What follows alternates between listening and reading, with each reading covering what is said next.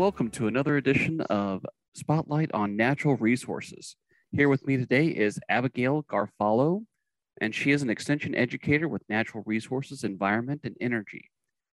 In today's topic, we're going to be talking about May Watts. How are you doing today, Abigail? I'm doing really well. I'm not appreciating this cold weather, but spring is on its way. So, Well, that's what they're saying, but I'm not so sure about that. There's a lot of rain going on too. only time will tell, I guess. True. Well, hopefully we do get a little bit of a warm up soon. But well, let's go ahead and get started with our topic today. So, who was May Watts? Yeah, so May Thelagard Watts, she was a naturalist in the mid 1900s, and she worked to help the public build a connection with nature through teachings, writings, and her art. And it's really cool. And I think she's super special to us as Illinoisans because she grew up in Illinois, and she, her background was in formal education, teaching in Midlothian. She got her bachelor's at the University of Chicago. She actually was a student at the Art Institute of Chicago. So she has this really rich history of training and teaching in Illinois. And she became, transformed from a formal educator to this informal educator teaching people at garden clubs about local ecology, about gardening. And she became so well known that the Morton Arboretum invited her to teach classes in 1942. And so not only did she teach about botany, ecology, and geology, but she went beyond that to teach more skills and arts in gardening, nature literature, and creative writing. So she's just like this really cool naturalist that has her roots in Illinois. And I think that's really special. That's awesome. Very, very interesting to hear all of her history here. So, what impact did she have here in Illinois? So she was this pioneer and an advocate for environmental literacy. She really showed her audiences that, we can learn more about the landscape through art and observation. And a lot of people say, she taught us how to, quote, read the landscape. So oftentimes we really get overwhelmed and caught up in the fact that we don't know the names of things or that, it all just looks like green and nature. But she wrote a few books, and she really showed us through her teachings and her writings that, there's so much more than the plant name. And she was very knowledgeable about plant names, and reading her books feel a little intimidating when it comes to names, but she goes so much further beyond that to talk about, but here's why it grows here, and here's how it impacted, and here's how, a landscape transforms over time. And so, I keep mentioning her books. So she has a few. And one of them I actually think almost everyone has had interaction with in grade school or one time or another. And that's those little like quarter books. They're called the Tree Finder booklets. Maybe in a grade school project, you had to like identify these specific leaves, and you use the Tree Finder book to do that. It's basically a dichotomous key with art.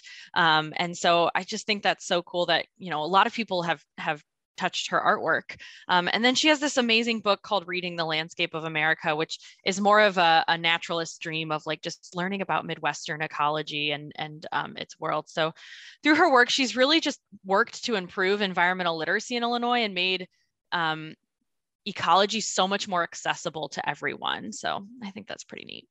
Well, that's really interesting, especially with the little quarter books that you mentioned there. I would have never have thought about that or anything, that we would have that much interaction with such a huge influencer like that.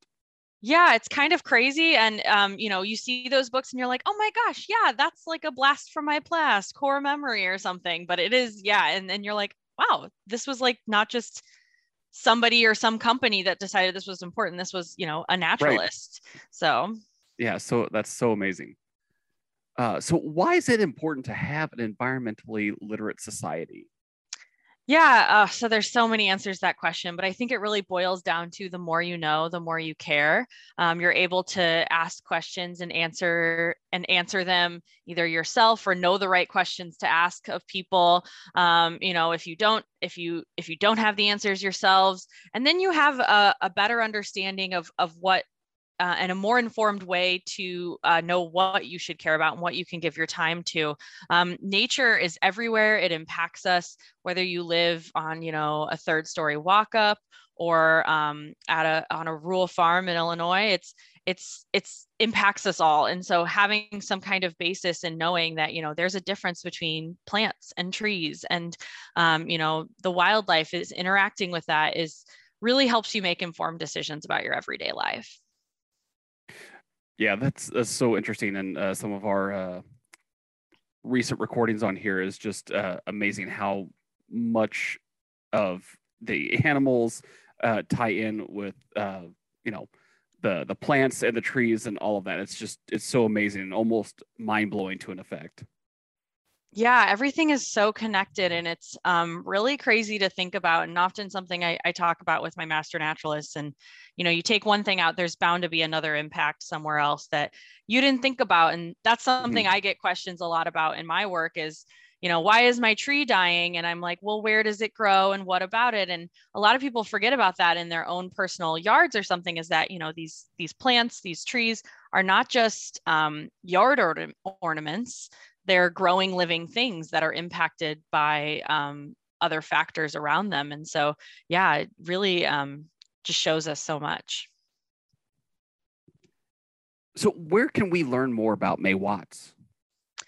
So many places, but she is kind of an Illinois niche. And so the Morton Arboretum, because she taught there and she had such an influence on their education program, they have some really wonderful resource on their database. It's called Acorns, ACORNS. That's like they everything they have there is like tree themed, but their database Acorns has many of her original writings and scannings of her original drawings. So you can go look and see like the art that she created and these scientific sketches. Very, very cool.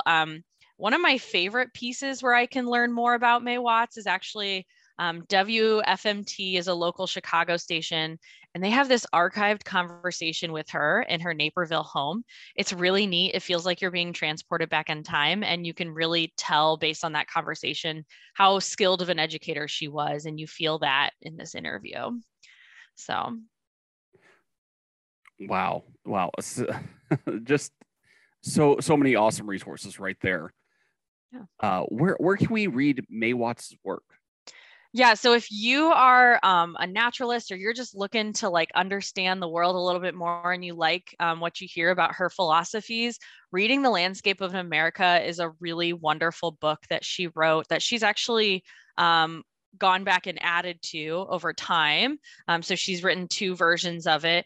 One in which she does these original landscaping kind of readings and talks about the ecology of spaces that you may very well be familiar with, like Indiana Dunes.